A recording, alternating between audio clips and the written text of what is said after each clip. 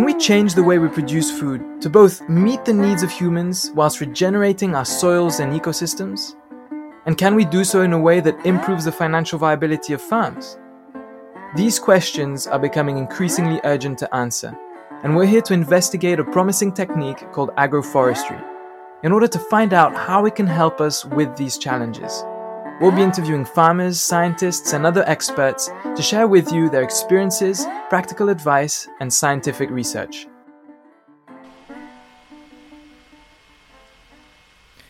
Hello and welcome on the Regenerative Agroforestry podcast. I'm your host Dimitri, and today we had a fascinating conversation with Michael Weitz from Lignovis. Michael lives in Germany, where he operates a company that specializes in the plantation, the management and consulting around fast-growing biomass crops. We're talking here about willows in short rotation coppicing, about poplars in short and medium-term coppicing systems, and we had a fascinating conversation. This is something that we've been wanting to get on the show for a while because there is a lot of synergy between these systems and other cropping systems to make solid agroforestry.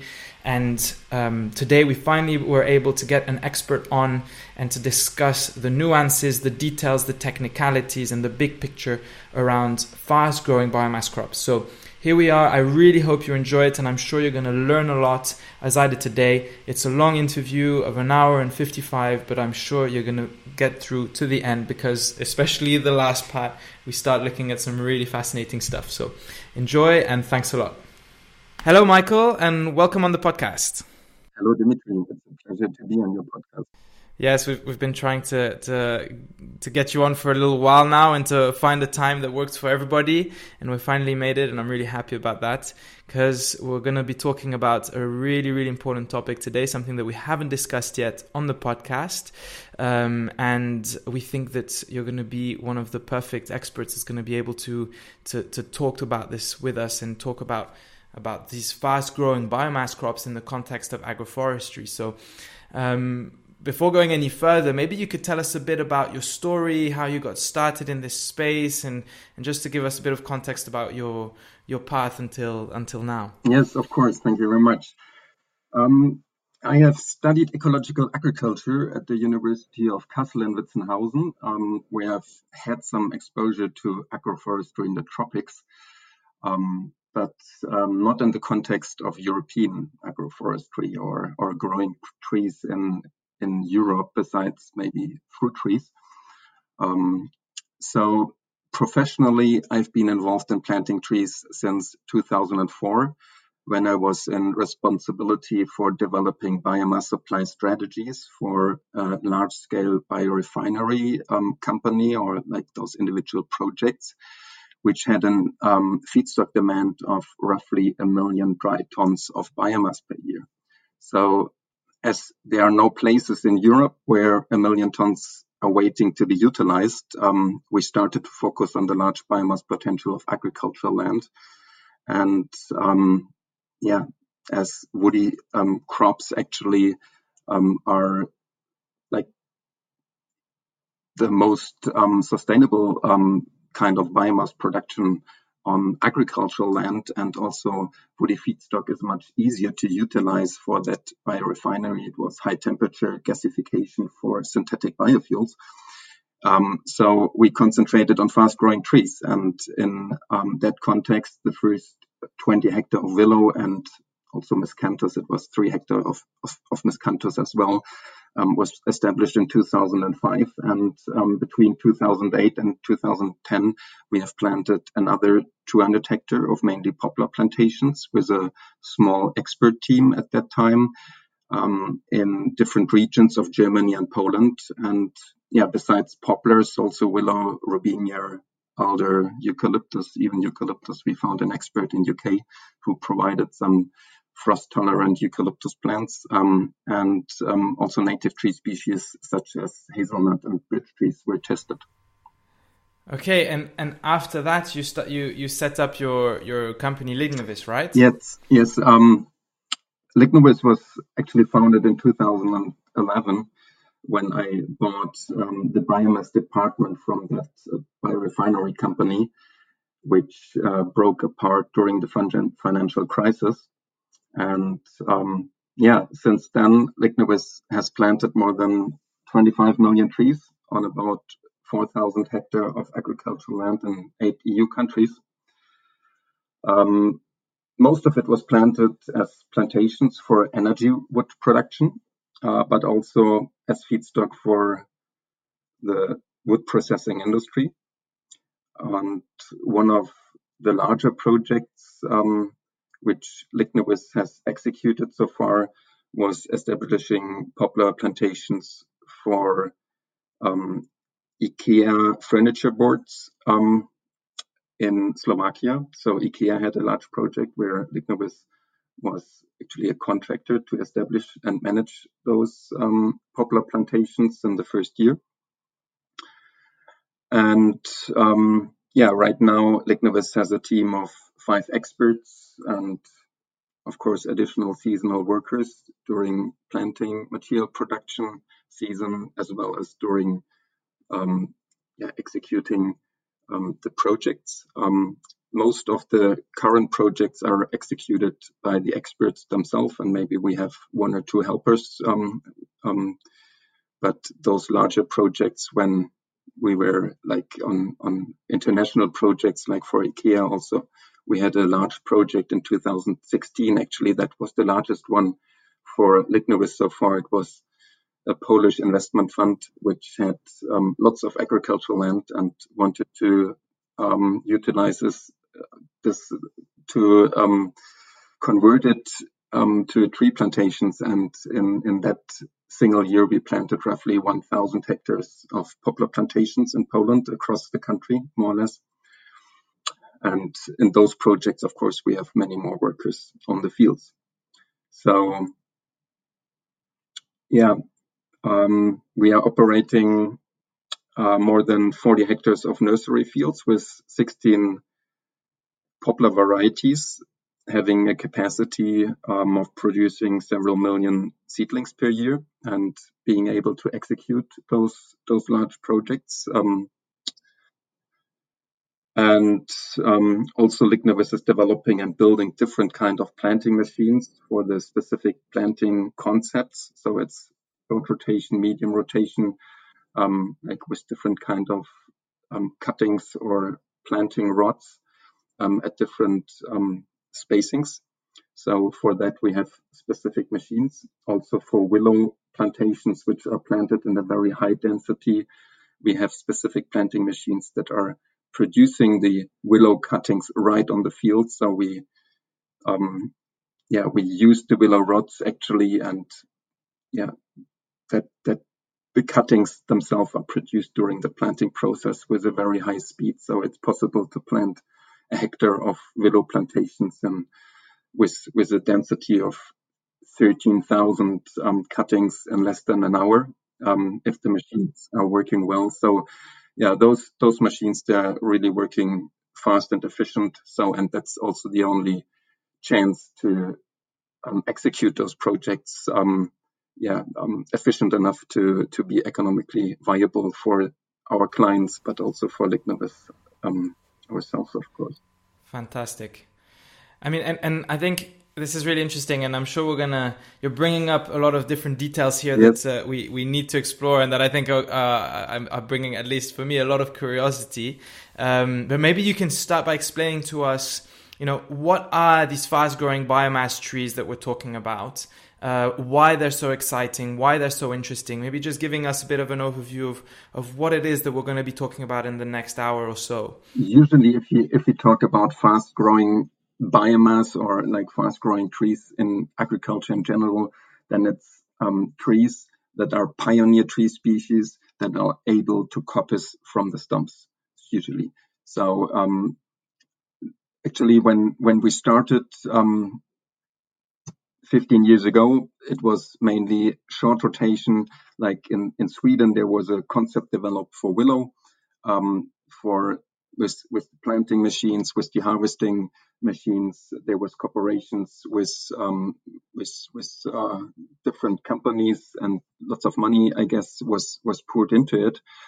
And they had roughly 20,000 hectares of willow plantations in Sweden at that time. And from there, I think it spread somehow over Europe. And part of those concepts were also used like for poplar plantations. And then, like, at least we in Germany, we realized that poplar actually is more suitable for our conditions in Germany. Like, we have better drought tolerance, and also we have more flexibility also in utilizing those poplar tree species also in the medium rotation. Like, willow is usually growing more like a shrub and needs to be harvested every 3 or 4 years, and then it regrows vigorously, but needs more moisture than poplar.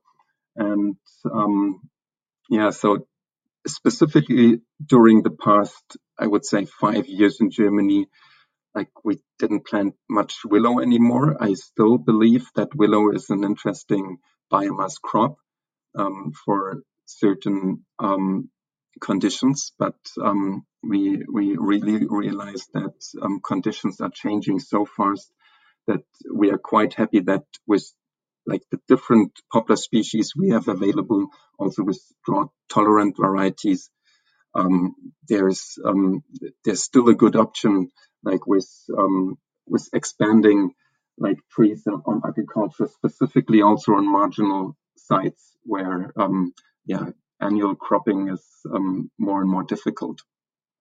And besides willow and poplar, of course, there are other options. But like one of the most promising tree species, which is Robinia, like that's the nitrogen fixing kind of trees. It's not allowed anymore. It was restricted by law to be planted in Germany because it's not a native tree. People or environmental legislation is very often how to frame that.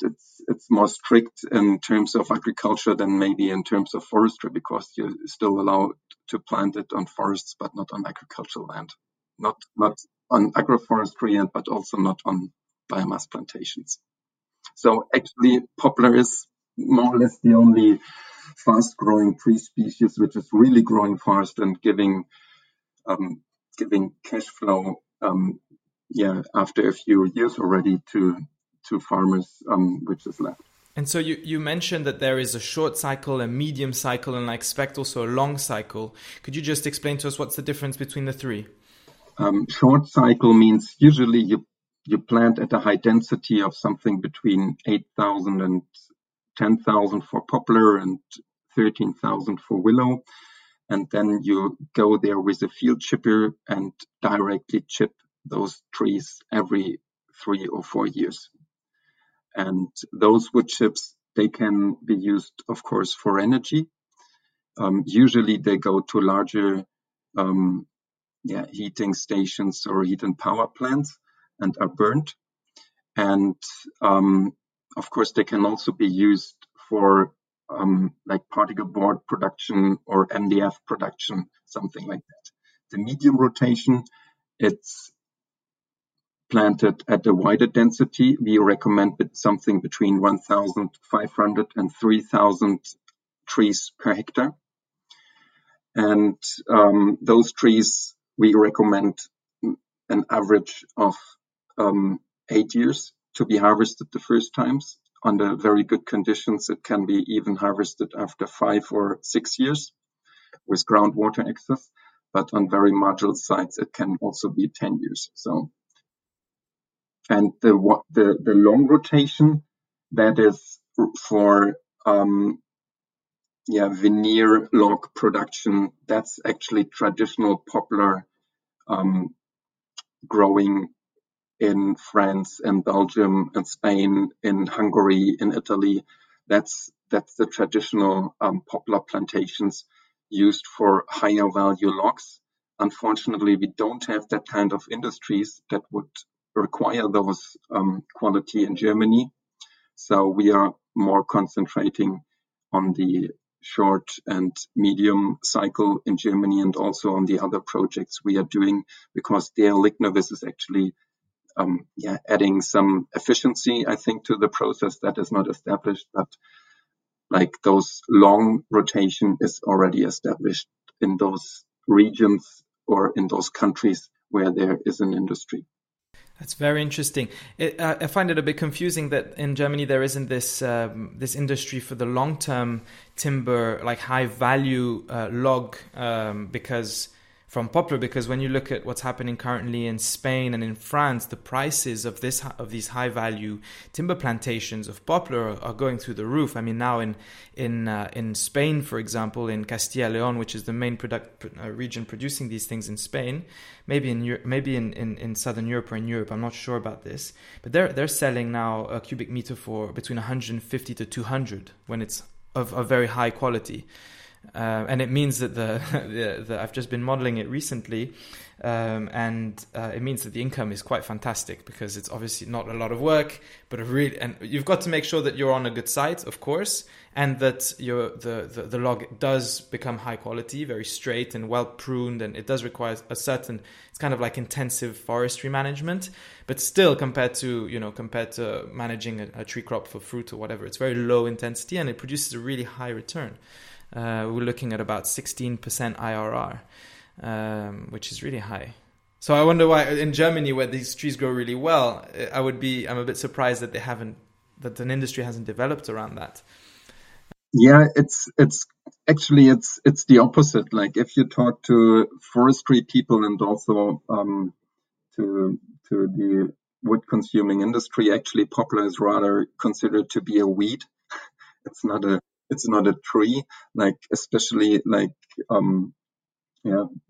people from forestry, they don't like poplar. They try to if they reestablish areas, they even take it out. Like if it flies naturally, they cannot cope with it at the moment, just because like it's too many areas that are deforested because of the drought and the beetle that killed specifically spruce trees in Germany on a very, very wide range. So I think like the industry will readapt somehow to also utilize like poplar wood, but rather as a low quality. It is already used as a low quality. I'm not saying it's not done yet, but it's not a focus. It's just a byproduct at the moment. And I don't know a single plantation in Germany or a single project plantation where poplar trees are pruned. So that's just not established. So I think you really need to cross the border at least to Netherlands and to Belgium and France to see that happen. Yeah, it's just not existing. We have a million hectare 100,000 hectares of poplars like on forest area, but nobody is really using it and nobody is managing those areas professionally. Very interesting. It could be an opportunity for the future, but if the industry doesn't develop itself, farmers are not going to, landowners are not going to start producing this, because if there isn't a whole processing industry set up to be able to bring value to these poplars, because what's usually done with these high value poplars in Spain is that they're cut into very thin boards. They just basically cut around the log, and then they create plywood with it, and then they sell the plywood for quite a lot. I think it's something like a hen egg problem. Like the industry will not develop if there's not sufficient supply, and farmers or plantation operators would say, why should I produce and put all the labor in it in that high quality if there's no offtake? But I think like with certain agroforestry concepts like that can be solved, specifically if there's additional value created for improving the microclimate on farmland, because I think specifically this long rotation planted at a relatively wide spacing can be very attractive to be included into agroforestry concepts. But it's at the moment we think maybe that's also an organic process. We plant it as a medium rotation, and then we have, after like several years, like 6 to 8 years, we have the option to either thin it and start pruning. Maybe we will not have specifically the same quality, but maybe it's good enough even for veneer production. Maybe the core that is left with those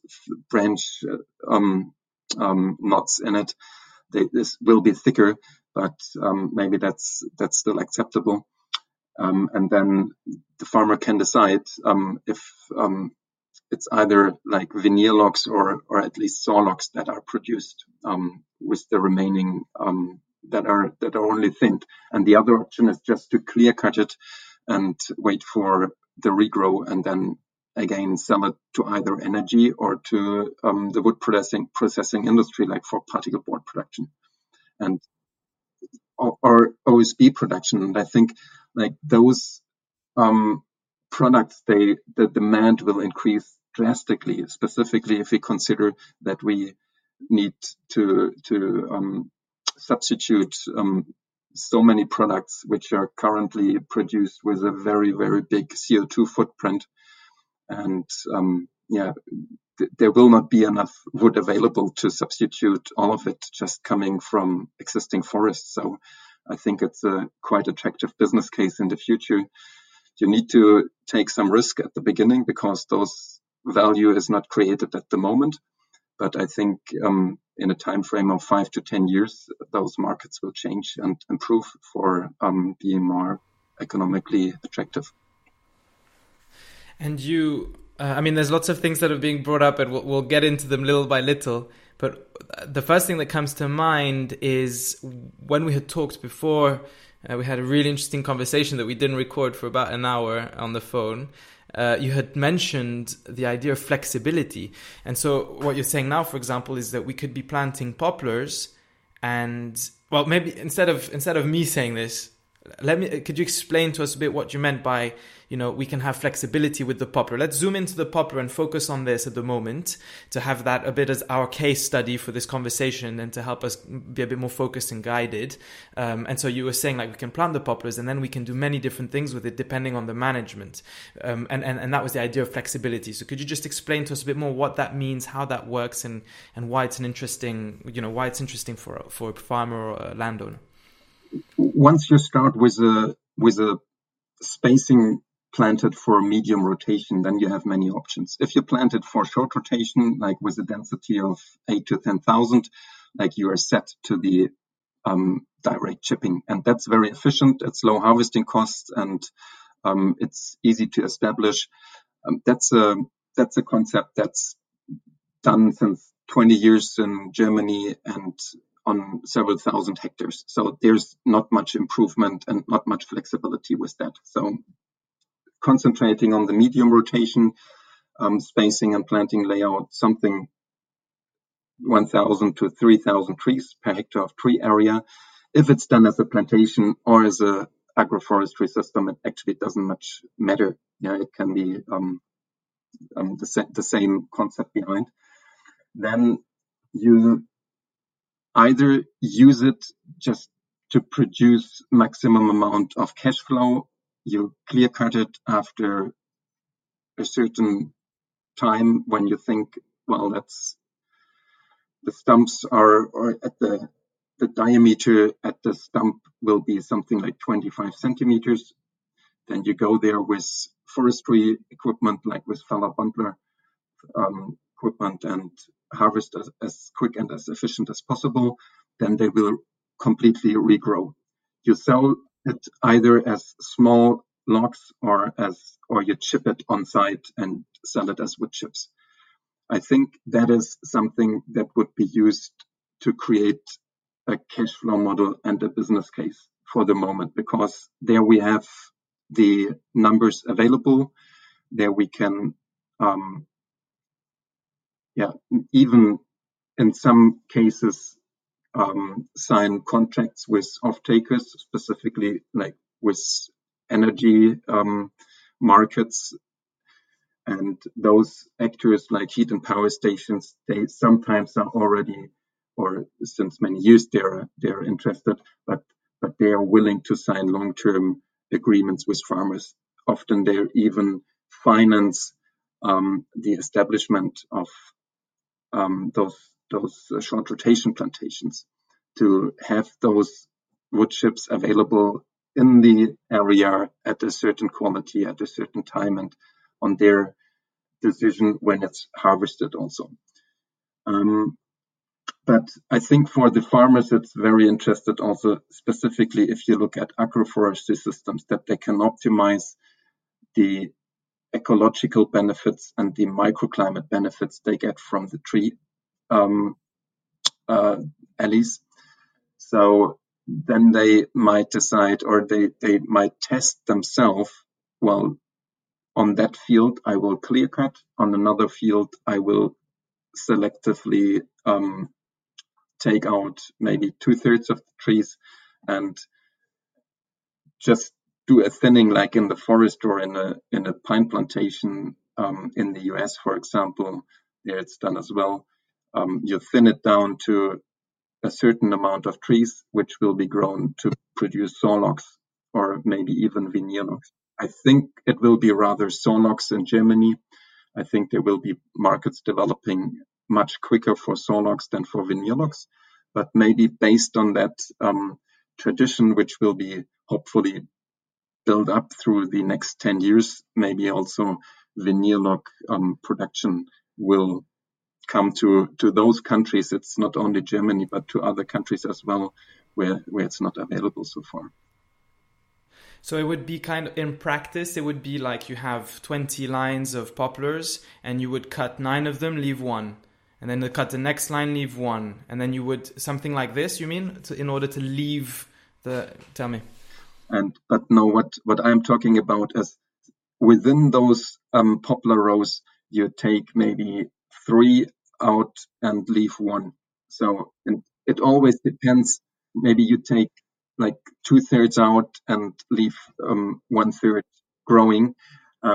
That's what's actually happening in forestry, and we just take that concept of selective thinning. We don't decide from the beginning which one will be left, like when we plant it. Maybe that can also be a concept if you say, for example, with one farmer, we have planted it in a way that he said, well, okay, every 5th one, I will plant a longer rod, which I will prune. He's just eager to test it. But I think that will usually not be the concept. Usually it will be just planted. And when it's thinned, then the operator of the harvesting filler buncher machine will just decide which one is straight and nice and growing better than the others. And that one will not be harvested, and the other one will be harvested. Of course, they will regrow from the stumps again, but like the shade of the remaining trees and also the more competition, like from having the photosynthesis from the big tree will help those remaining trees to be more competitive also for water and nutrients. And so just to clarify, this is interesting for agroforestry because you are harvesting, you're having a medium cycle harvest, so you're cash flowing early, whilst also maintaining trees in place. They keep providing windbreak action, microclimate action, they keep impacting the landscape, biodiversity, etc. And they are harvested at a medium cycle. That's a long-term cycle, sorry. So you're leaving a medium-term cycle, you're having a medium-term and a long-term harvest. And this is why, right? This is why you're saying that this is interesting for agroforestry specifically. Yes, but I think it doesn't need to be that way. I mean, we have to be careful. Like for farmers generally, it's such a big decision to plant trees, to start planting trees, that even like those 3-4 year harvesting cycles are something they really have to push themselves to do it. And if you now say, well, we have a concept now with a medium harvest, and then the rest will be like growing for 25 years or something until you can sell saw logs, that's already like a time horizon a farmer usually is not placing business models on.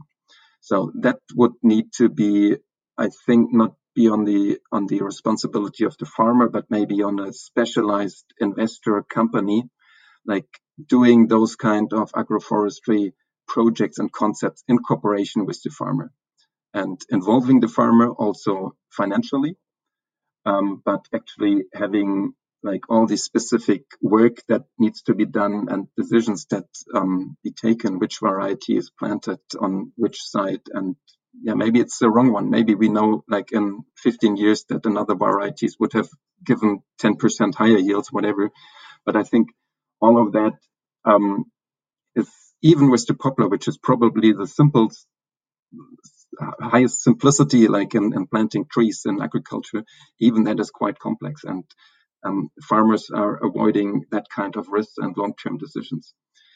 So for many farmers, it's if there is like a biomass heat and power plant in the area and demanding wood chips and offering a cooperation with the farmer, then it's just easiest to start a cooperation and say, okay, here, like plant some 10 or 20 meter wide tree alleys on the field, and you are dividing more or less 100 hectares into like 5 or 10 hectare blocks of annual cropping, and in between you have like 1 or 2 hectares of trees, and that can be harvested very efficiently, and it has a very, very big effect already on the microclimate.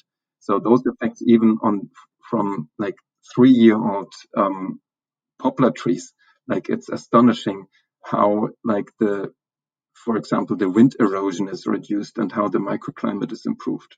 So like there's, for example, one reference agroforestry system which was planted by the University of Cottbus, close to the Polish border in Brandenburg, where they have investigated also how the interaction will be to the annual crops already, and they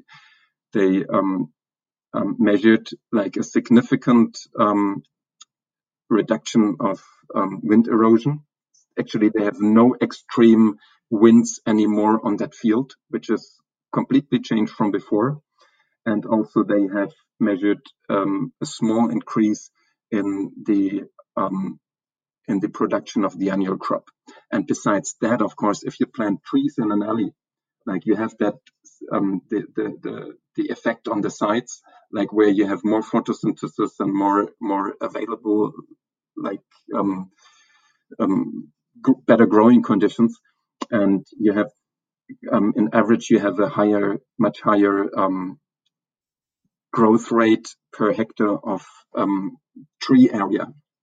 And so altogether, like this is the term of land equivalent ratio, like which in France you're probably aware of, like they communicate something like between 120% to 160% of total productivity on the same hectare. And most of it relates to the productivity of the trees, which is increased. And some of it also to the productivity of the annual crops. But yeah, it's maybe if you have some 10% of tree area, maybe like you can expect that you have more or less the same yield on the 90% of the annual crop area that you had before with the 100%. Okay, very interesting. And this system was a short rotation or a medium rotation system? That was short rotation. Okay. And so my leading question is, if you're going to be maximizing biomass production, as opposed to having a bit more flexibility through the medium rotation, as you suggested, if you're optimizing for biomass production, is it best to go for short rotation, or do you get the same biomass production in a medium rotation, only that there's a larger, a frequency of harvest, so you harvest less often? Yeah, probably it might change from side to side, but I would say in general it's the same. Like the poplar, if you do it as a poplar, like for willow, you definitely need to do it as short rotation. But with poplar, um, in the first 2 years or 3 years, of course, the dense plantation will have a much higher increment, but later on, the poplar very much likes to grow longer than 3 years. So it's the growth rate will accelerate, and so I think the 8 year rotation is something that is very suitable actually for the poplar tree. But you have to consider that the harvesting costs will be higher if you grow it in the medium rotation, just because you cannot directly chip it anymore. So you need to be there like with different kind of equipment. And yeah, then it depends. Of course, you have also a higher wood quality. You have less bark and less fines, less fine like those fine branches and Depends where it's going at the end. It depends where you're going to be selling it, of your objectives. That's very interesting. One of the things I really wanted to get into is kind of the management requirements of these systems. Again, we're taking into account a lot of the people listening to these podcasts have farms and they want to diversify with trees. So they want to do agroforestry. So taking into account the context of a farmer or a company, a landowner that does not specialize in wood production, it's concerning often that this farmer that's specialized in grain production then needs to learn and to manage a tree crop, which requires new knowledge. It can require new machinery. This is often the case with more higher intensity of or higher sensitivity crops, like for example planting walnuts in an alley cropping, and this is, of course, we're talking about a completely different type of crop now. It's tree crops, but could you introduce us to what are the management complexities, and how easy it is for a farmer to take on a tree crop project? actually, if you compare to other types of agroforestry, it's extremely simple. If you compare it to annual crops, it's difficult for the farmer. And the farmer usually doesn't give the priority to those trees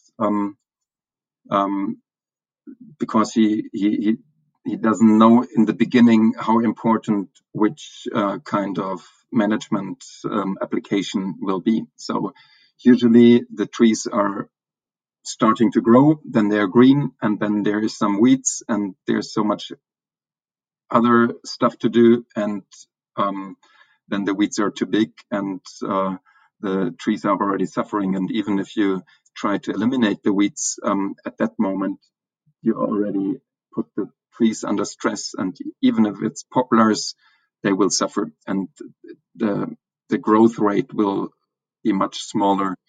Also, like in the months after. So it's all about letting those trees growing without competition in the first growing season. Like I don't know how many times I've repeated myself, and usually in the first year it's not like achieved on those projects if the farmers themselves are managing them. But in the second year, they already know how important it is because they realize themselves. And they also see that it might be the difference between like 3 meters growth from the small cutting, for example, or like 3 meter shoot from a planted rod, and to 50 centimeters. So 50 centimeter, like usually the poplars, well, they will not completely die if they are not managed. Of course, under drought conditions, they will, but if it's a normal year, but they will only develop something like 50 centimeter long shoots, and the leaves will be yellow and small, and it's not as it could be. And the farmers is realizing how much difference that is.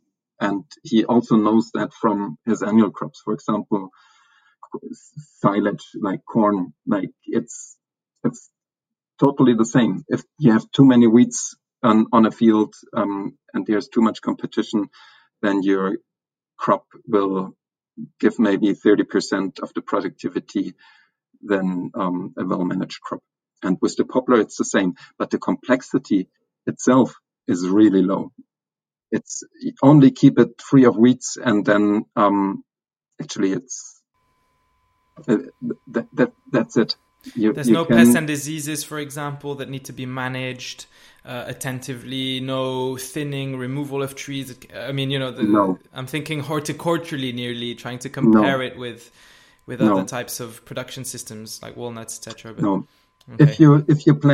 If you plant cuttings, there's nothing to do but keep it free of competition. You can do it with herbicides. You can do it totally manual or mechanically.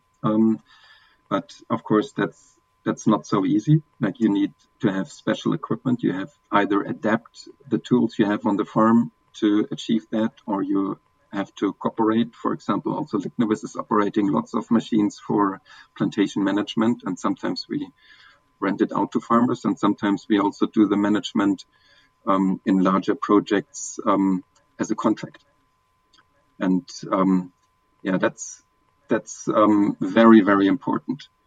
And if you plant larger rods, like usually if we plant, like the smaller the agroforestry system's tree area is, the rather we would recommend planting not cuttings, but at least medium-sized rods that are planted 60 centimeters deep, and then maybe 30 centimeters are left like out of the soil, or plant 1 meter 50 to 1 meter 80 long rods, which are also planted 60 centimeters deep, and then like something like 1 meter is like out of the soil, and like that's that kind of rods are more competitive, like in terms of weeds, but also if there's like browsing by deer, if it's only a small cutting like with 20-30 centimeters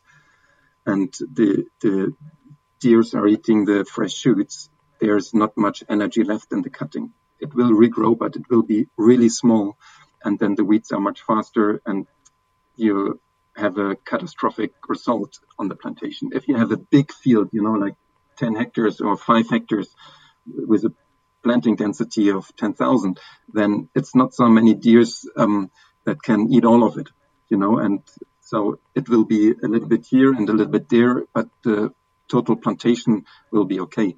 But if you only have an agroforestry system with like 1 hectare of tree area and you want to do the medium rotation, actually you need to plant those rods if you don't put a fence around it. That's the other option you have, but usually we try to avoid that because it's much more affordable to plant those rods and maybe talk to the hunter you have on site. Sometimes farmers are hunting themselves, but often it's other people, and convince them to take a look at it, like in the first 6 weeks or something after planting. It's most important, or when they start to grow. Very interesting. You brought up something that I really wanted to get into, and that we often see having a big impact on the ultimate economic viability of the project. It's scale, and so of course, as you mentioned, that there's technicalities around, differences in the way that we're going to be implementing and managing between a small scale and a large scale project. But there's a question before that, which is, what is the minimum scale for this to be economically viable, taking into account that we're selling, let's say, a medium density poplar plant, a medium cycle poplar plantation that we're going to be selling for energy or for the production of light constructed woods, not woods, but materials, woody materials. I don't know what the name of those are. I've forgotten now. The one that IKEA was using in your project. for example. Is there a minimum size for it to be valuable, for us to be able to bring in a person to harvest under a certain size? Maybe the harvester will say, no, I'm not going to come just for 5 hectares with my machine, for example. So, what's the situation on scale? Often in agroforestry systems, of course, the scale is much smaller than a full plantation. So it's a big topic in agroforestry, this one. Actually, that's one of the reasons why we recommend medium rotation for those agroforestry systems, because usually it's not profitability of wood production that is in the focus, but it's rather those microclimate benefits. And also animal welfare is actually the main reason for most of the agroforestry projects we have planted throughout the past few years on free-range chicken areas. So like chicken are forest birds, and those farmers, they just want to have a good, or at least a decent environment for the chicken, which is similar to a natural habitat. And so the profitability of the wood production itself, it's absolutely not in the focus. So some farmers even say, well, I don't know how will it be harvested, and okay, I have to organize that, but it's rather a burden sometimes. Specifically during the past years where we had very low wood prices in Germany because of all the pine beetle killed trees and the drought problems. So there was excess wood from the forests on the market, and like farmers didn't feel like planting trees for producing wood. So that was the recent years. It completely changed. Now we have attractive prices for wood chips for energy use, and like if you consider the high price of natural gas at the moment, like it's per energy unit, like wood chips can be produced at 1/10 of the current gross market price of natural gas in Germany or in Europe. Wow, so very interesting. That I think that will be a huge market in the future, but it also takes a little bit time to develop because you cannot just sell large amounts of wood right away. You have to plant the trees before, and at least you have to wait like 3-4 years until the first harvest. That's the minimum. For the medium rotation, it's longer. So like those energy projects, they are also hesitant to start into those complex market and cooperating with farmers. I think that will take some time to develop when the dust has settled and people realizing it's not only like CO2, it's not only climate, but it's also security of supply that is very important. And that's another argument which will be maybe even more relevant than CO2 for creating those business models. Very but everything is just right now pointing in the direction that it will be a good business in planting trees and selling wood in the near or midterm future. But sorry, I think I lost your question. No, but you brought up a very interesting topic. We diverted a bit, but it was fascinating to understand that bigger economic context. So it was profitability and the minimum size. Exactly.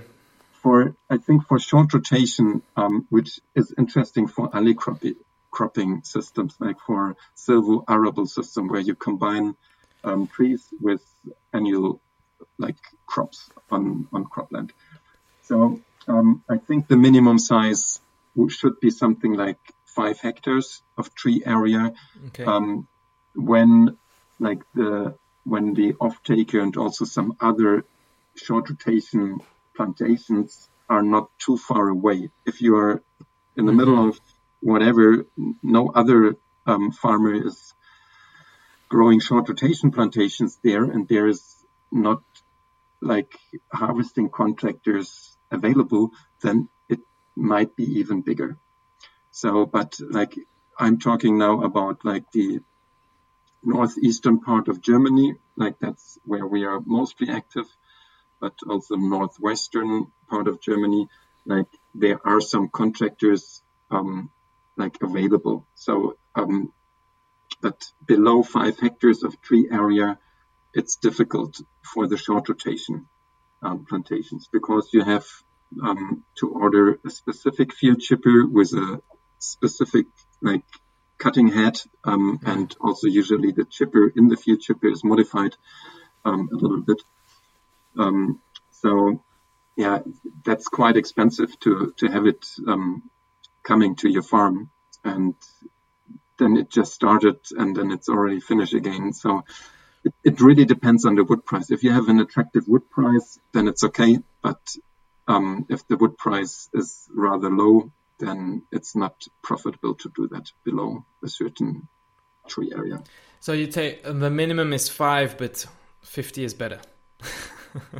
In a way. Yeah, but that's really for the short rotation. And well, sometimes we have very small farms that say, well, we don't want to sell it for energy. We don't want to chip it like with a field chipper. We do that ourselves, and we use it as ramial chip wood to improve our soil. So you can do that on half an hectare, and they have, I don't know, a few ships like looking for work, and then you can harvest it manually with a chainsaw, and then you have a small chipper and you chip it, and then you use it on your composter, just spread it on your soil.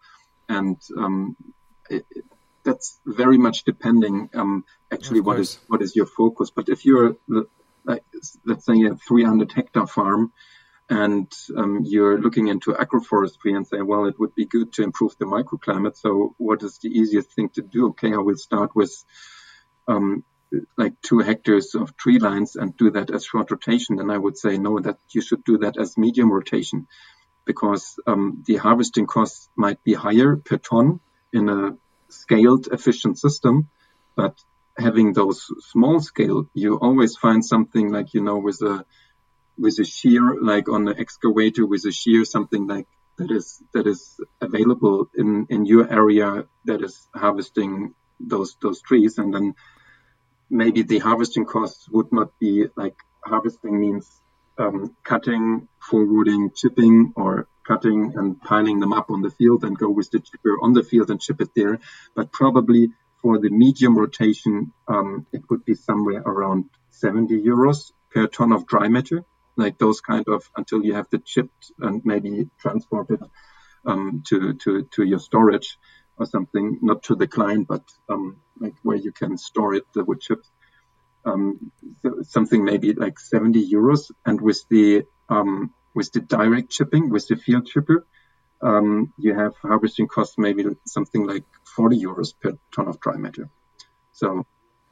But if you apply the field chipper on only 2 hectares and you have 1,000 or 2,000 euros you have to pay for the contractor to even arrive, then your economics would look much more unfavorable. So you run into totally other economics. So you're favoring the medium cycle mostly because of the access to harvesting, or let's say the access or the wider range of harvesting machinery possible to use. That's your main. If we're talking about a smaller scale alley cropping system, you're favoring medium cycle as compared to short cycle mainly for that reason, or are there other reasons as well? Because you've brought it up quite a few times, this, and I wanted to inquire a bit more. What is to clarify a bit the arguments of for and against medium cycle vs short cycle in an alley cropping context. Of course, there are more arguments. You have a better quality of wood. You have more options. What we discussed before, you can selectively take out trees, and you have more options to grow saw logs if you want. And probably in the future, you can also sell into other markets where it's not wood chips, but it's like small logs where they produce, for example, OSB boards, and probably pay you a higher price per ton for that. And the other thing, of course, is that if you have a longer rotation cycle, you have more ecological benefits, like improving the microclimate and reducing erosion, for example, with a lower tree area involved. So if you're a farmer, usually if it's on a good field or like decent soil, you're a little bit worrying, like giving away too much of the field to the trees, and maybe only planting a double row or even a single row. And like if you do that with like that short rotation, like you need a big farm actually to get something like 10-hectare tree area.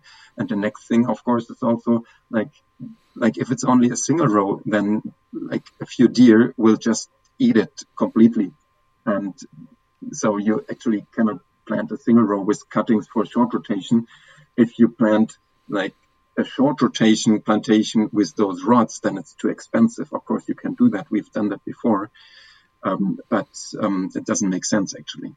So it's because the investment will be too high, and then it's not the harvesting costs only that is resulting in a business case, but of course also the establishment cost. Like the harvesting cost is most important because it's on every ton, it's more or less the same, and the planting cost it's only once in the beginning, and then you can harvest several times. Very interesting. That makes a lot of sense. We're bringing together a bit everything that was said earlier on and putting it into one bag right now. That's great. For me, there's the next thing something else that you had brought up earlier on is concerning the marginal land vs productive land. And again, you're talking about it now. And you said that we've got, on marginal sites, we can have a medium rotation that can go up to 10 years as compared to if you've got access to groundwater, we'd be around 5 to 6 years. And so my question is it still worth planting in Germany, of course, because this is very, marginal in Portugal, it means a different thing than marginal in Germany, probably. Relating to popular productivity. So, in Germany, in your context, is it still worth planting on marginal land poplar trees? Taking into account that, they're going to need a certain amount of water. It's likely to be more than an annual crop, for example, like winter wheat, due to the fact that we've got, different cycles. One's in the winter, the other's is needing water in the summer. So, are people actually planting and viably in marginal sites, and what's required for it to work well on a marginal site? Is it only for short rotation? Is it only for a certain amount of scale? Where do we stand there? Yeah, that's a complex question, but I mean, it always depends what are your alternatives on that kind of marginal land. Very often the alternative is to do nothing.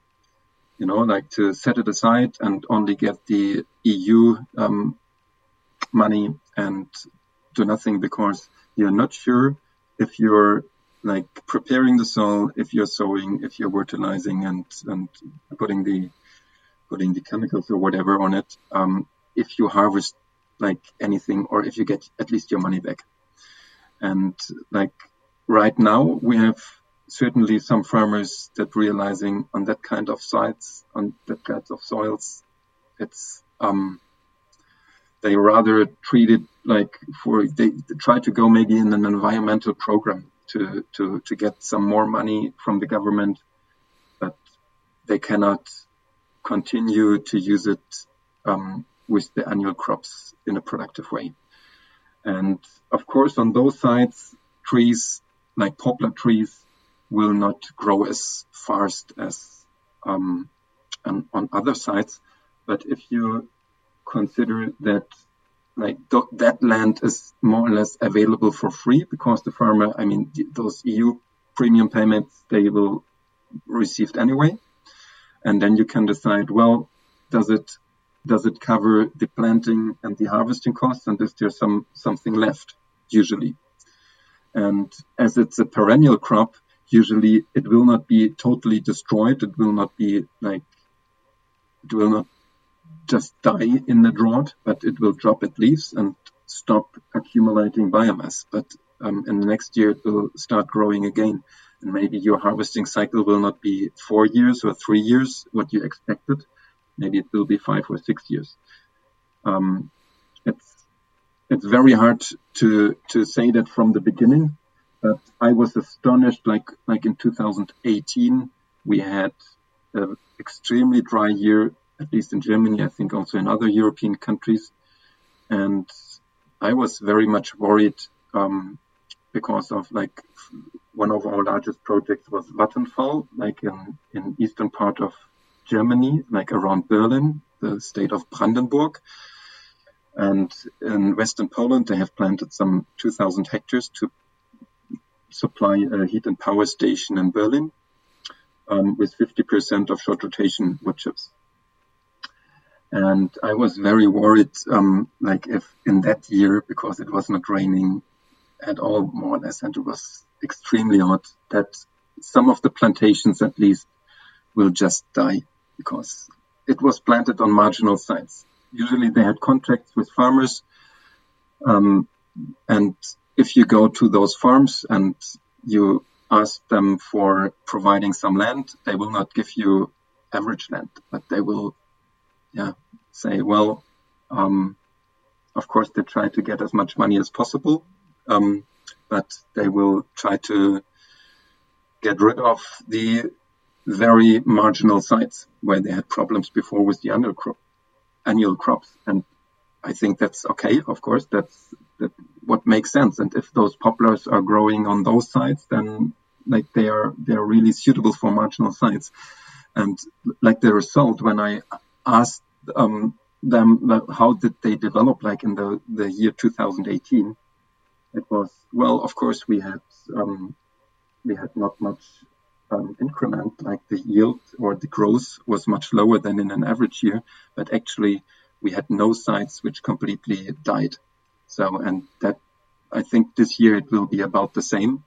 Of course, the profitability will suffer, but given that also the annual crops having big problems under those conditions and uncertainties, then I think the perennial trees in a short rotation, they are actually the best option. You still have to keep those sites productive at a low productivity, but at least they're capturing CO2, they're producing a raw material which is either be used as feedstock for energy or as feedstock for the wood processing industry. And that's actually what we need. Actually, we need to keep those areas productive and at the same time also improve the ecological benefits from those sites. And I think even if it's poplar trees, even if they are clones, even if they're genetically the same, like because it's clones, you produce it like not through seeds, but through cuttings from the mother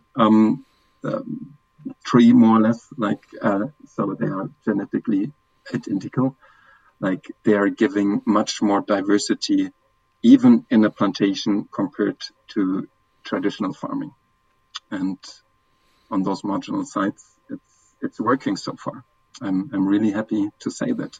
Many people thinking poplars, well, that's for wet sites and they will not grow on dry sites, but we are having them on the driest sites and most marginal sites in Germany, and they are performing decently. They are not delivering the yield which is possible on medium soil qualities, but at least they are not dying and producing some biomass. That's very, very interesting. And, it seems like Robinia, if you were allowed to plant it, would perform even better in these dry sites, right? Because Robinia has a higher drought-tolerant capacity. Am I correct in saying this? I would assume that it's the case in the very extreme conditions like we had in 2018 and like this year. We stopped planting Robinia in 2010, I think, or no, like we had some very small fields which we've planted even afterwards because we didn't see a yield difference between Robinia and poplar on the marginal sites under like normal conditions, like in average, like when we harvested. And Robinia also has the disadvantages that it's more costly to establish, and you have like thorns on it, like it's nasty to be in that kind of plantation. And the next thing is that new sprouts are coming out of the roots once you harvest it, and so it's difficult to keep it like in the row, and that might be a problem to puncture your tires, for example. Like if you have some shoots that, like, with the second harvest maybe they're cut, but with the third harvest they're destroying your tire or whatever. So farmers are rather hard to convince also to plant the Robinia. I think Robinia would be rather suitable for if you have higher value creation from the trees you're planting. For example, if you use it as fence posts or something, or if you're for like playground structures, something like that, where Robinia, or maybe also for furniture, garden furniture, something like that. Like it's such a robust wood, and you don't need to use tropical tree species, but you could use Robinia as well. That's interesting, but it's very interesting to hear that poplar is performing very well even on these marginal sites, these very dry sites, and so there's also there's a whole conversation, and I'm sure that you've had this kind of critique brought up to you as to should we be converting high value land to wood biomass production instead of it being I see you smile a bit there, instead of it being used for food production. I'm very curious. Firstly, the fact that there is marginal land that can also be used for poplar plantations and etc. Yet at a lower productivity, okay, but that's also very interesting. And that would also enable to kind of release a bit of pressure potentially from high productivity land. But assuming we're in high productivity land, what would you say to somebody that says this, should we really be producing woody crops here instead of producing wheat, legumes, things that feed animals and humans? What do you usually reply to that? It's very important to discuss this, and I think it really depends if you consider like wood to be not as important to have it like to service the needs of civilization as food, and I would consider it maybe on a similar level as the other option of not using wood would be like to use more. Usually, is to use more like fossil fuels feedstock, and actually that's no alternative at all. So I would say like we need to optimize those systems and make them as productive as possible, and not discuss either or, because we need to do both. Like if there is an option to have a relatively higher productivity on marginal land with the trees, and we as a civilization or as a society produce enough wood as we need on those sites, okay, then it's fine. Of course, then we don't need those highly productive sites. But if there are options that we even increase the productivity on the highly productive land, including trees, as agroforestry systems. As you had suggested earlier on, with a higher land equivalent ratio of between 120 and 160%. Yeah. Yeah, then it's absolutely part of the picture. Yeah. And every project probably would look somehow differently, but in general, I wouldn't exclude trees from highly productive land in the beginning, like specifically also as we know that the ecological benefits that we also need on the productive land are so easily achieved by only a very small ratio of the land that is used for trees. And it's not the trees themselves mainly that like have those ecological benefits for biodiversity. But it's also like, even if it's only 3 meters of soil that is undisturbed underneath the trees, then like it's a complete range of like flora, fauna, different species that are developing underneath, and actually using those trees or tree double rows like as a protection, physical protection more or less, and also like giving some moisture, giving some shade, giving some like mixed habitat functionality, which is so important for the high biodiversity.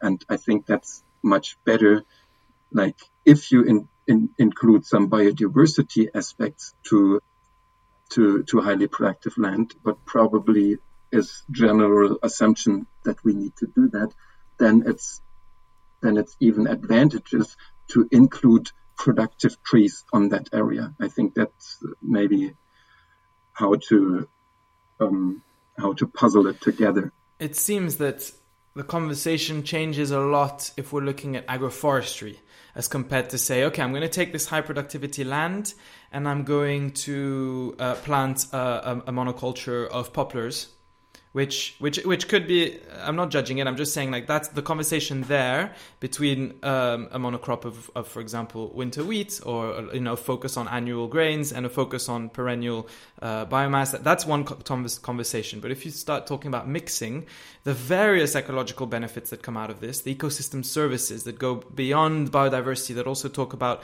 cleaner water, and soil water purification, removing nitrates from the soil, for example, which we know in high intensity land is a lot of also like highly valuable, highly productive land is highly intensified.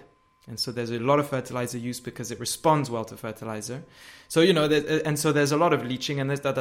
So anyways, we've talked a lot about this and in other episodes, etc. And people are kind of familiar with these concepts. So it changes, Yeah, maybe one more argument would be that usually like tree biomass, whatever, is not like densified as grain, so it's not so easy to transport it over a wider distance.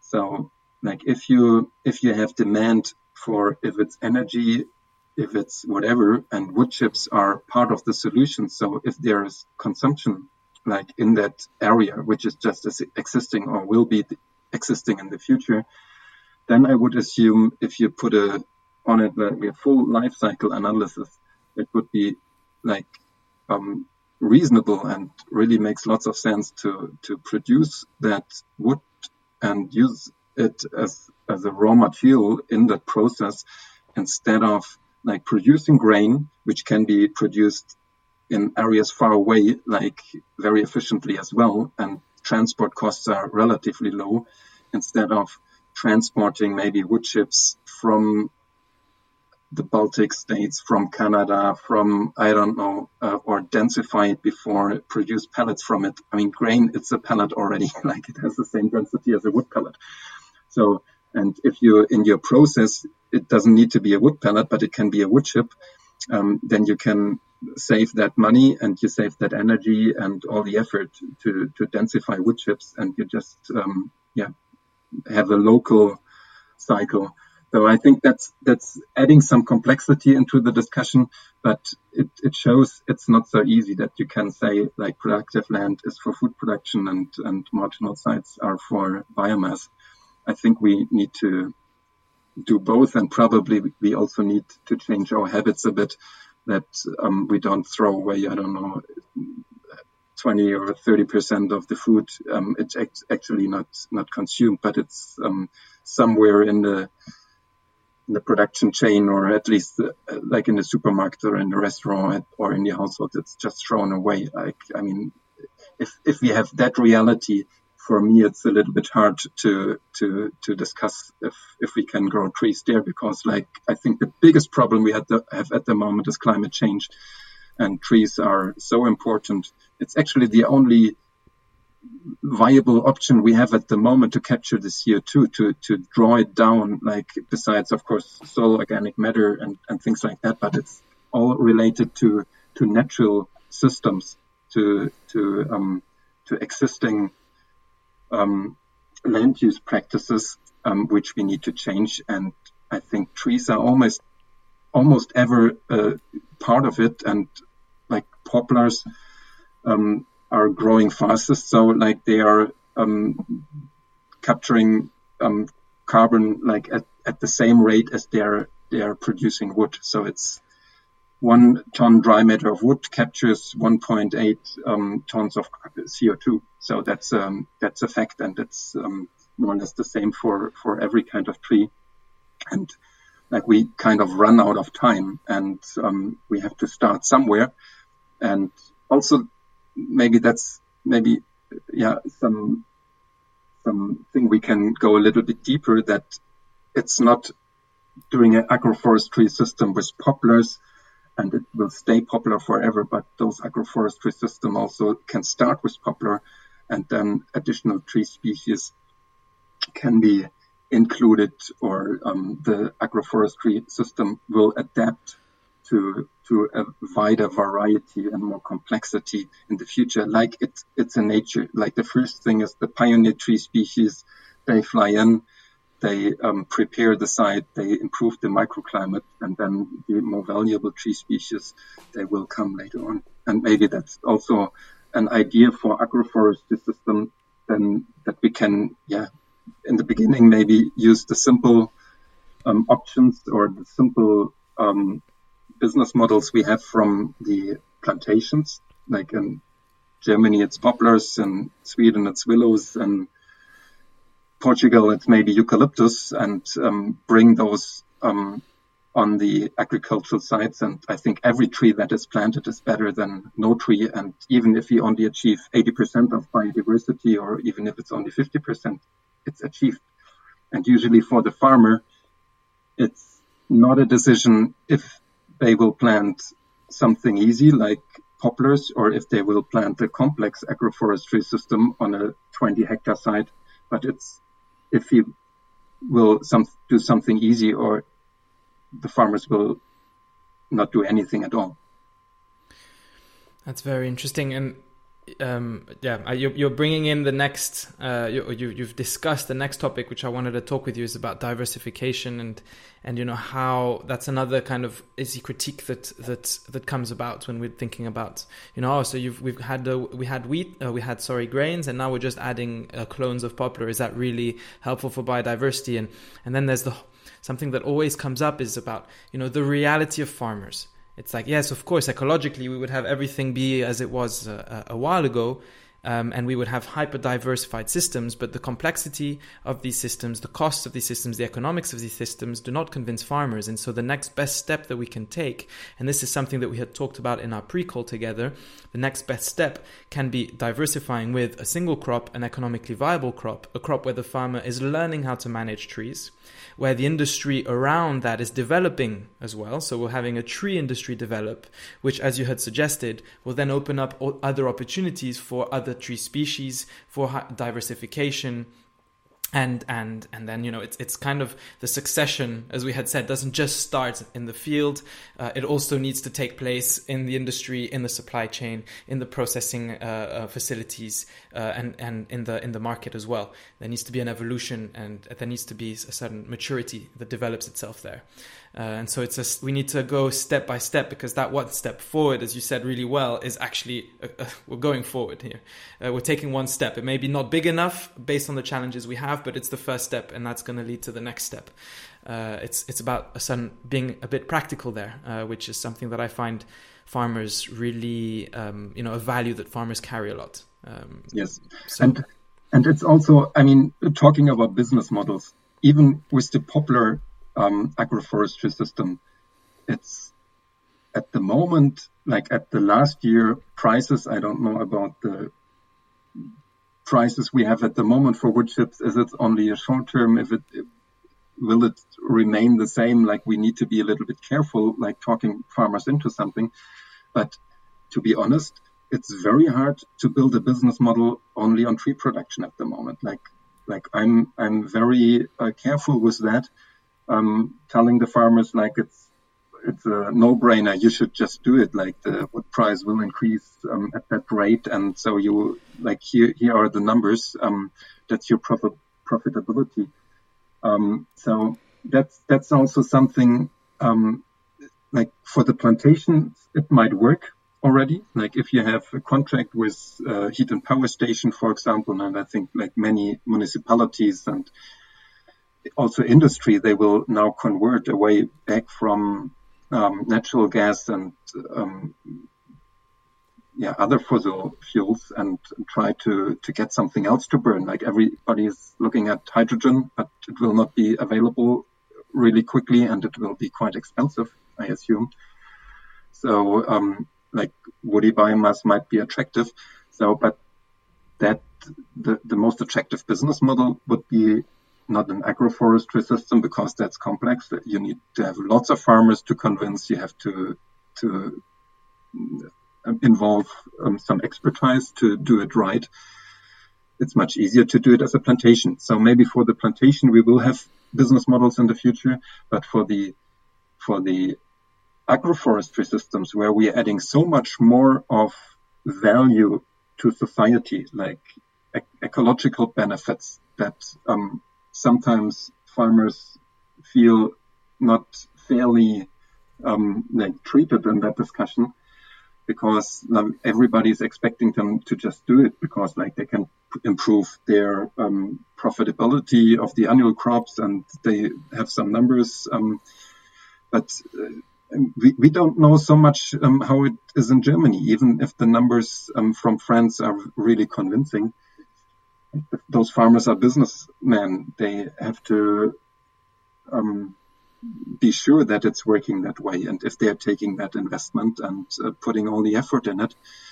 And right at the moment, even although we were planting, I would say, probably more than half or even 2/3 of the modern agroforestry systems in Germany throughout the past years, in area-wise, because with poplars it's quite easy compared to fruit trees and other trees. Even though I would say like it's not the driver at the moment, and that's the reason why we only have a very few projects. As I said before, it's animal welfare and it's some convinced farmers that say, well, I don't care so much about pioneers.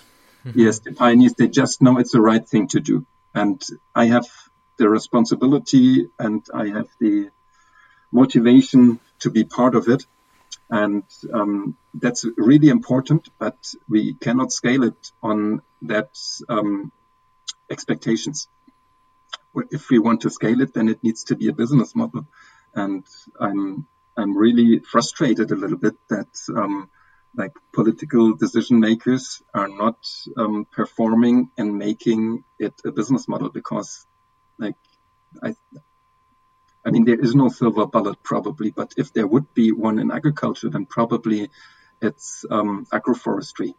So like, why not rewarding farmers for like doing the right thing and taking the risk and like making it the no-brainer for farmers just to start it. And so in Germany we have it's a pity. I mean, we have like new legislation starting next year, which defines agroforestry, which is a good thing, which is really important that we have a definition for agroforestry. But then it comes along with 60 euro of additional premium payments per hectare of tree area. So if you put it on 10% of your field, then for example, if you have a 10 hectare field, which you're converting to an agroforestry system, then you get 6 euro per hectare extra bonus. So, and like you have to adhere to some certain regulation. You have to use like certain distances, and you have to whatever you have to make a plan which needs to be approved by like a official office, whatever. So like for farmers, it's still a hustle, and it's nothing like where political decision makers are taking down the hurdles and saying, well, we will support you with any means that it requires, that it actually happens. Yeah, it's not taken fully seriously yet, in a way. Yeah, but I mean that is something where we also think, like, besides business models like that are relying on wood production. I think it will get much easier in the future. The wood price increased significantly throughout the past months, specifically also for energy wood. But like we need to have like business models which are also taking into account the climate benefits and the environmental benefits. And there's opportunities there as well with carbon credits, which are now prominent, and hopefully soon biodiversity credits as well, which should also complement that. This could be, I mean, just quickly, maybe, what's your take on those? Do you see that as a real opportunity to favor these kinds of systems? Yes, definitely. And like Lignobis is also working on a concept where like CO2 credits are sold to companies, maybe also individuals, and with the money that is raised, agroforestry systems are established. So like that money will pay for the planting, it will pay for the management, and it will also pay for compensating the farmer to provide the land. But that will be not Lignobis itself, but it will be another purpose-owned company. And yeah, that company is just cooperating with farmers in a way that farmers can get involved if they want to, and learn and take some risk, and also take profit from the growth. But they can also decide, well, I want some trees, but I have no time at all, and I have no interest in actually getting involved in that. So like you can do it on your own, and then like the trees are also harvested, marketed by that new company. It will be called Vivo Carbon, like living carbon.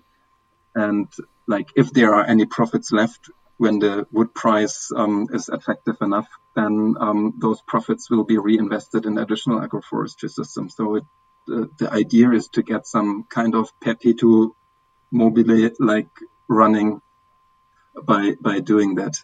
Yes. But I think like we need this kind of startup seed investment, like with those CO2 certificates. I mean, there's $1 billion market developing, and we need to get some lever on it to channel some money into the agroforestry. It cannot like it cannot be reality that we think we don't need to do anything in Europe ourselves, or only a little bit, and most of the CO2 certificates and CO2 capturing actually is done like in like some developing countries with reforestation or things like that. And also from the discussions we had with many companies, they're also not convinced of those projects. They really want to invest in something, or to do something, get involved, what they can visit, where they can see what is actually happening. So we are quite confident that that is a good idea to realize. Very interesting. A few quick questions about what you said. You believe that the price of wood, not just wood, as I had recently mentioned, this high value wood, timber being produced in Southern Europe, in France and Spain, the price is shooting up. Do you see also wood chip derived products such as energy, such as other types of woody materials, wood material for construction? Do you see the price as going to be rising in the future? Actually, I cannot imagine a scenario where it doesn't. Maybe a very irrational scenario where we abandon all our climate targets. Maybe then we just continue in digging up coal and using that, and of course that's cheaper than growing wood. But if we like, if we are honest and we say, well, we try to achieve, probably we will not achieve our climate targets, but at least we try, then like so much hydrocarbons, which are fossil based at the moment, needs to be substituted directly or indirectly, then I cannot imagine a scenario where on the one hand we substitute part of it with wood, which is probably easier than using hydrogen and CO2 from the air, like hydrogen from renewable electricity and CO2 from the air, like those e-fuels, whatever, and like e-plastics, like, or actually you can produce anything like from carbon and hydrogen. So wood is mainly carbon and hydrogen. So, but it's already in a solid form, and you can use it in a very multifunctional way, even if it's only building materials. If we try to do a certain percentage of our buildings, which are now based on concrete, on steel, on glass, if we convert part of it to wood and consider it as a CO2 sink, because like the CO2 is stored there for like decades, so then even that alone would increase the wood value significantly. Specifically also if we stop destroying rainforests, if we stop destroying natural forests, like if we continue to use forest as productive forest as we did before, but if we stop deforestation worldwide, then I cannot imagine a scenario that wood is not getting more valuable. The demand certainly will increase, and probably the availability from the traditional sources, like from forestry, will be reduced, because we consider like a forest being rather an object that needs to be protected, at least not being destroyed, maybe utilized in a sustainable way.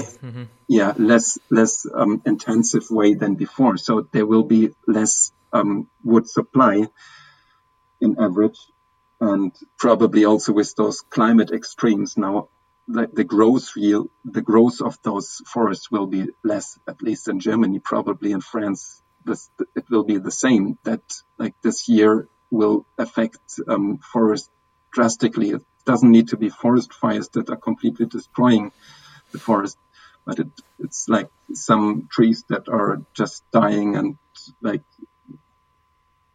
not being productive, and we need to protect the forest more and maybe diversify it also and use it less intensively. So we need to find ways where we produce the wood which is actually required by society and like providing raw materials. And as you had said, it makes sense on multiple levels to be using more trees, more biodiversity, more carbon sequestration, and all the agroforestry benefits that we know. Sensitive land, which isn't just land that's on a steep slope, which is also land in riparian areas, land that pollutes our waterways, which are vital for our ecosystems. There's such an intense area for biodiversity and ecosystem health, the whole riparian area. And so, anyways, we can get two birds with one stone, even 5 birds with one stone on this one, if we do it correctly. I wanted to bring up another question, and then I have a few questions afterwards, just finishing off about, specifically agroforestry systems with these types of crops.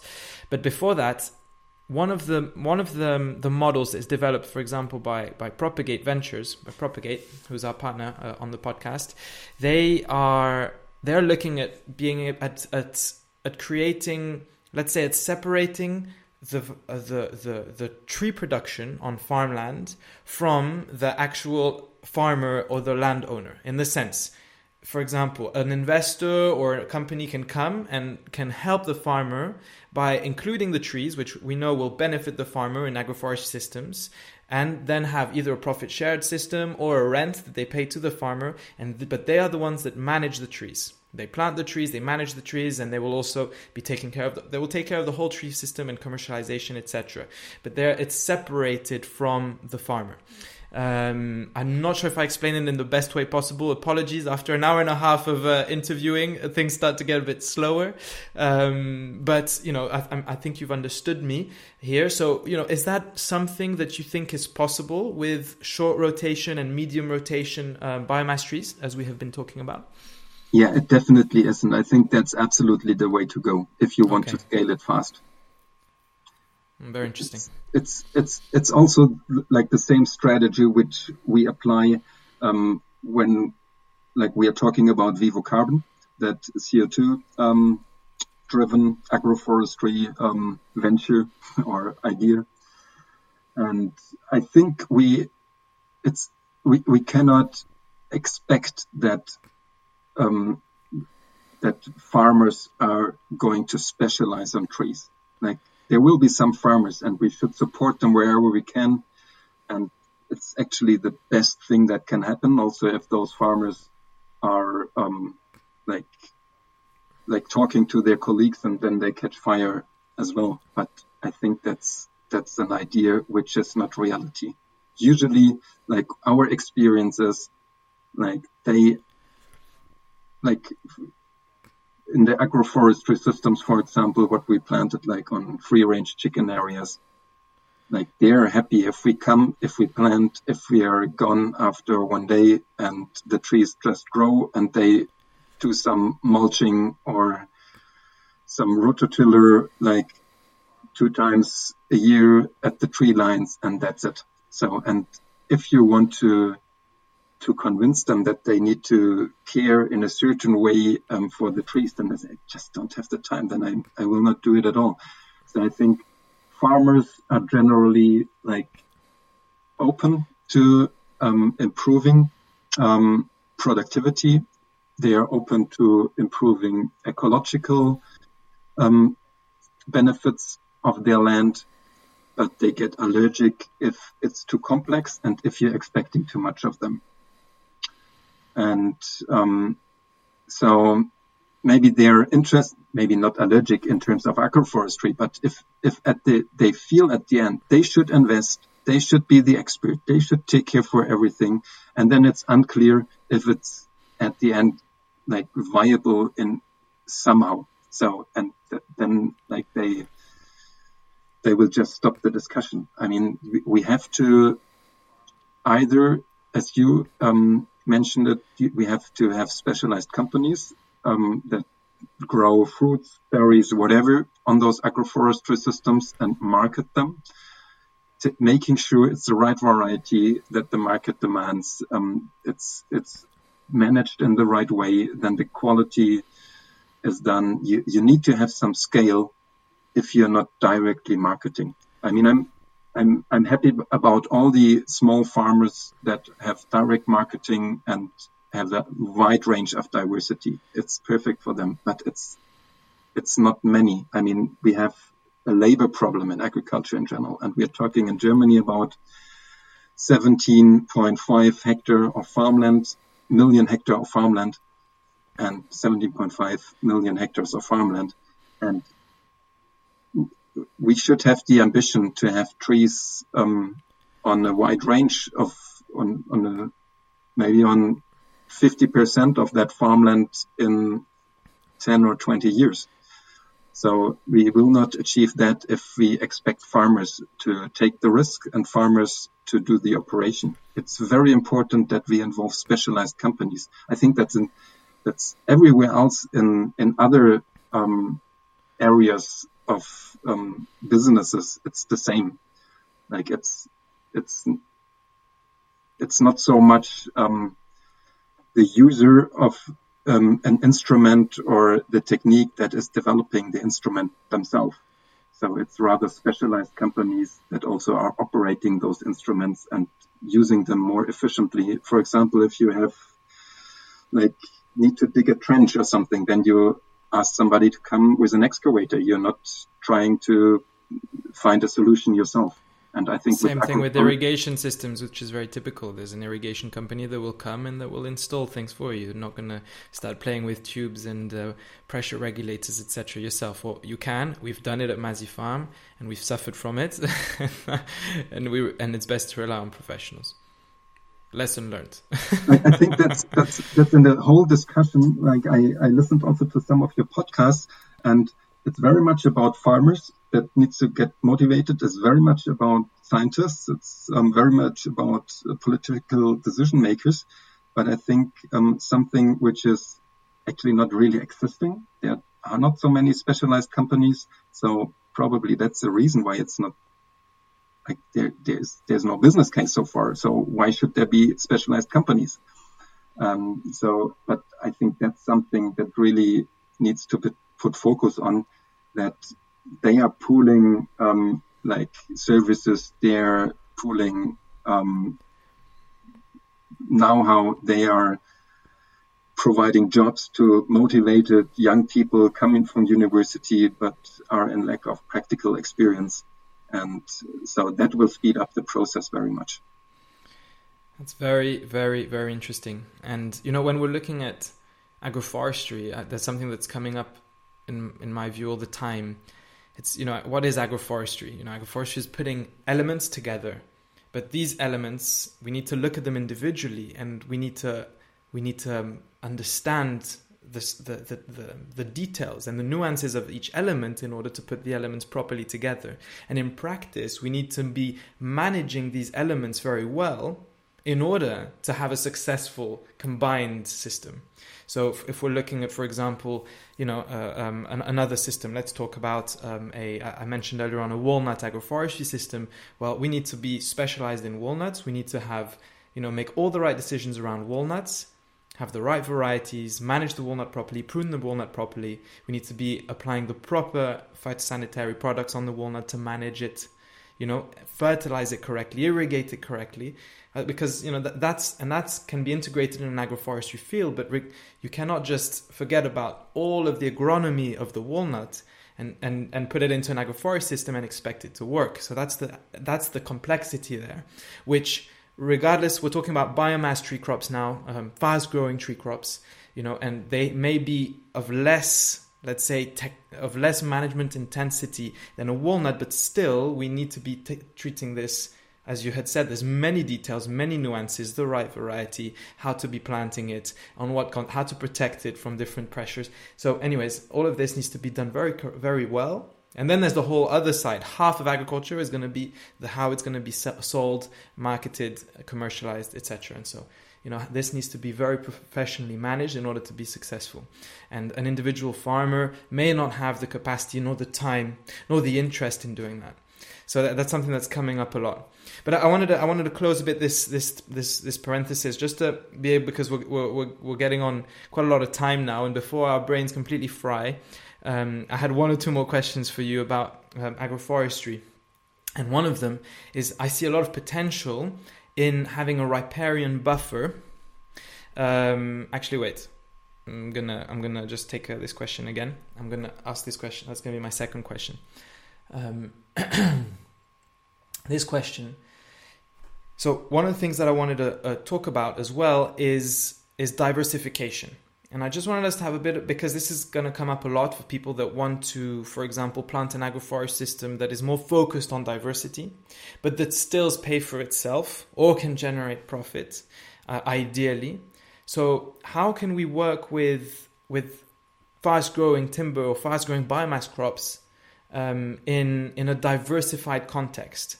I'll just give you one example. In France, there's a beautiful book actually on hedges and an association called Agrof, and they have looked at developing the economics of a hedge that is planted with native species, diversified species, and that is coppiced on a 9 to 10 year cycle. Obviously, the biomass production will be much lower than if we had than the systems we're talking about now. But they've opted for that option because they want to have a diversified hedge whilst providing benefits, especially for biodiversity, but whilst also generating wood chips that they then advise to, of course, selling directly. So selling directly to, for example, gardening centers or to different people in urban areas that need wood chips because that's the way to be able to pay for this kind of system. But that may be an extreme of what I'm talking about.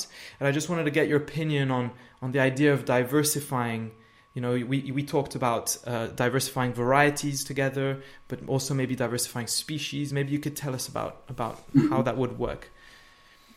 I think it's very, very difficult to do that in a way that you base it on the business model if you don't have a sponsor for it.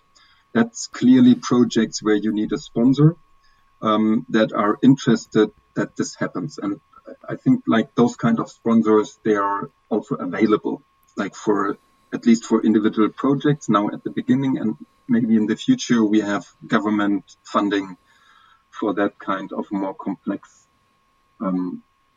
projects. But I would be really careful to expect that they will pay for themselves, even if you wouldn't factor in that you have lost some land, and you need to be aware that at least in Germany that's the case. If it's not productive and it's there for some years, then you might lose the status of being cropland. So then it's an environmental element which you cannot take away anymore in the future. So you lose the value of the cropland for that certain area. And if you're aware of that, and if you're happy to take that disadvantage, and if you say, well, that's my responsibility, like as a farmer, giving back to nature, then it's just fine. But for me, that's something which is not fair, because it's actually punishing those people wanting to do good and rewarding those that are not doing and being more productive and more profitable, and maybe can grow faster and buy more land, which is not available, and for those other farmers that are doing it a more sustainable way. So I think that is really something where we need to have the society involved, first through sponsorships, and second through government funding. Like there's so much money in the EU basket for agricultural funding. I think that should be partly directed and specifically that way. And we also already have it, to be honest. Like in Germany, like if you plant a hedge, then you get some subsidies for that.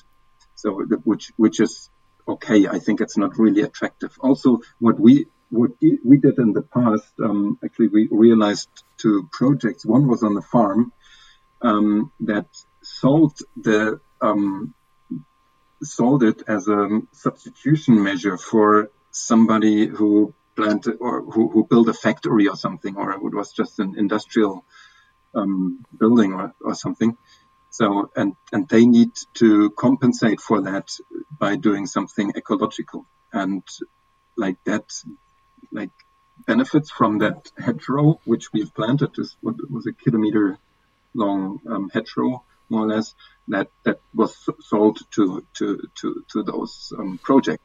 So that might be an option, but it's actually not agroforestry. We are talking about something else there. If we talk about a mixture of diversity and productive agroforestry, I think that is really difficult to achieve. It's maybe too much expectation in the beginning, and I think the problem is if there's too many promises from experts towards farmers, and those promises are not fulfilled, then it could harm the agroforestry movement in general, because that happens really fast, that farmers are talking about unsuccessful trials and tests and projects, and the neighbors will not touch it anymore. So we had that with, for example, already with short rotation plantations. If it was just planted and not managed, many years ago we had other companies doing that, also energy companies. It was not Vattenfall, it was another one with other service providers, and they it was not existing after a certain period. They just stopped it, and then those farmers, they felt left alone, and they didn't know what to do with it. And so it's really difficult. And of course, they're talking about it because it's a problem for them. And I think we really need to avoid that in the field of agroforestry. We have to be very open and start easy, with lots of support systems for the farmers, and not put too much burden on the farmer themselves. It's very interesting. So in a system where you would be like, okay, I'm going to put willow, poplar, miscanthus, 3 lines alternating in a short rotation system to produce biomass and have a mixed species, you would rule that out as being unmanageable and unpractical, and therefore not be economically viable, and be planted for other reasons than economic viability. Yes, I think like it's possible. What we also do, like in the past when we had more willow, also in our general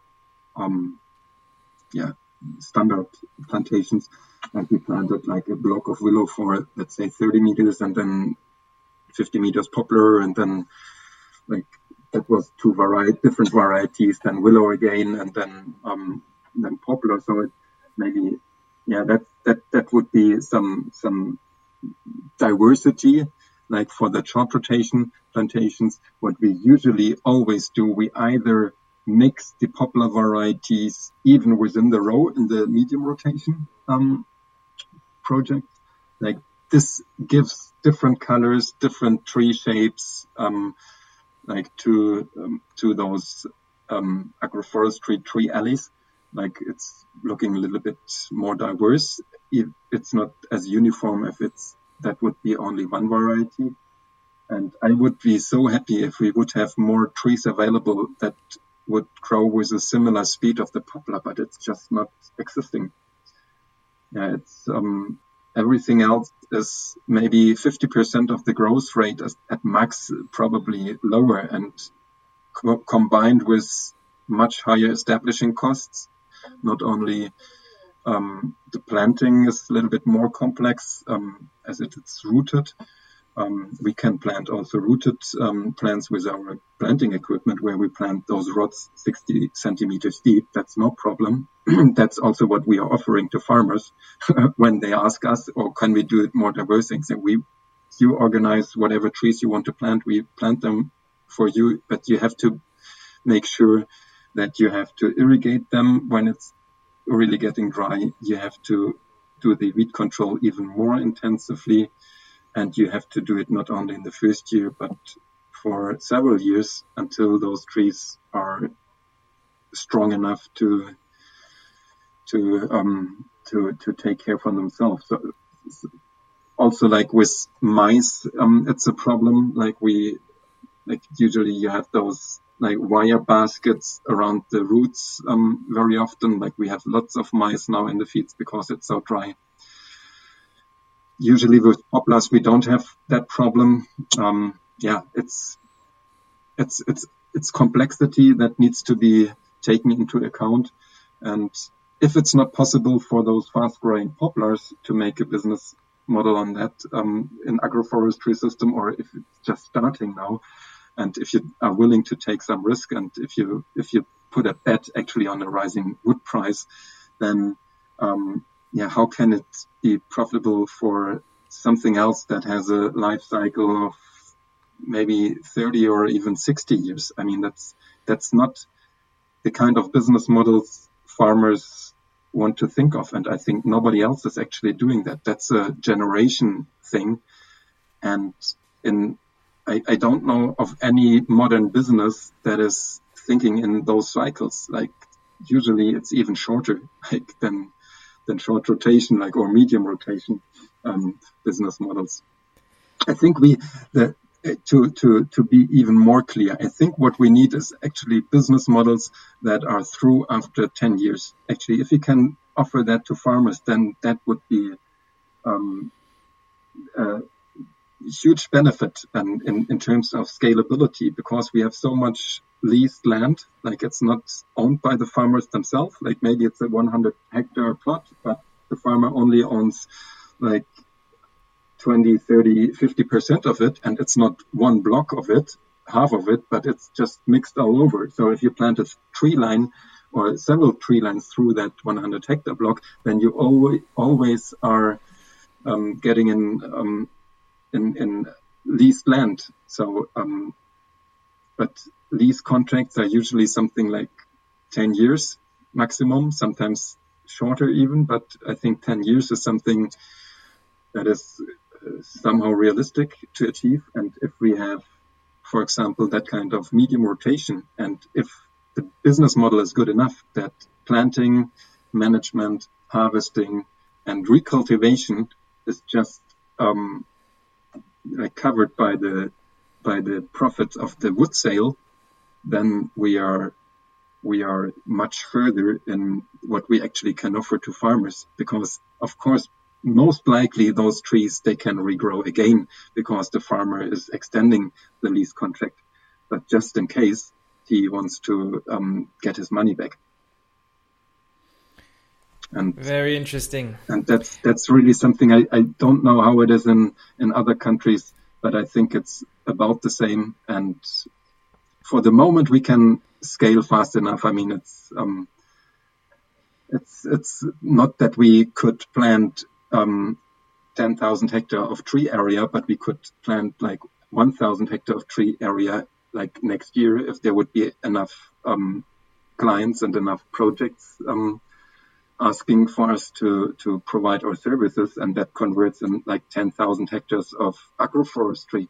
But we couldn't do 100,000 hectares at the moment, and we are talking about 17.5 million hectares alone in Germany. And like, I think we need to start discussing the scale, and we need to discuss how we can provide sufficient services, how we can provide sufficient planting materials, and the whole industry behind. And that is something that is really, really important across Europe. That's fascinating, and it brings in the topic of specialized companies, as you said. Yes. The need for specialized companies, but also the need for government incentives, the need for education in the agricultural space, all of this together in order for it to scale. But yes. It's very, very interesting. Yeah, and we are running out of time. That's the problem. I mean, like everybody you talk to that is in the climate research or like is expert in that field, like will say, well, we cannot wait for the golden rim solution. Like, I don't know how that's called in English. Like, we cannot wait to have it perfect. We just need to start. We need to start planting trees now, and we need to take them that are available and can be scaled fast. We, at the current rate of emissions, we have 7 years left, and then it's done. Then we need to draw down carbon from the atmosphere, and we have the solutions right, not only to capture that carbon, but also like keeping the civilization running, like covering all the needs we have. And if we don't have those hydrocarbons available anymore, it will not all be hydrogen. That's taking too long to develop, and probably is also much less efficient. And also hydrogen is not produced in building materials. So, and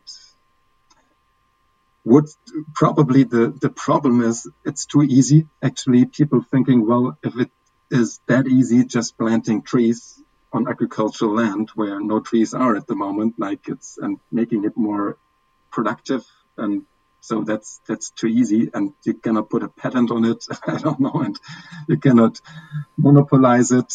That it's hard to make a business case on it which is not taken over also by newcomers. It's so easy. I mean, it's planting trees. We are aware of that as Lignovis as well. Like it's once the wheel is rolling, then there will be many more companies like trying to take profit from it as well. And yeah, but it just needs to be done. It's the private sector that also needs to get involved, and of course, also farmers have a responsibility at least to put their share to the big picture. But the expectation shouldn't be too high. I think like we as experts in that field, we should be creative and put solutions on the table, how to involve all the other parts of our society to get that done and make it attractive. I think like everybody actually wants to plant trees, and it's it's an important task to demonstrate it and make people feel comfortable of sponsor maybe multi-diverse agroforestry systems or also agroforestry systems that are just maximize carbon capture, things like that, and talk about it to their friends and so on, and get the ball rolling. And then I think political decision makers will jump on it as well. At the moment, they ask farmer associations and maybe the farming industry, and they say, well, it's too complicated. I don't know where to start. We don't know how to make a business model out of it. That's nothing we want to do, actually. So the energy needs to come from somewhere else, and we as experts probably can create that. Very, very interesting. It's a high responsibility, and but there's definitely this is also part of the reasons why we're doing the podcast. It's an investigation to understand, what works where, what's practical, what is, what inspires farmers, what creates actual or leads to actual planting of trees on the landscape, what makes these plantations successful or not.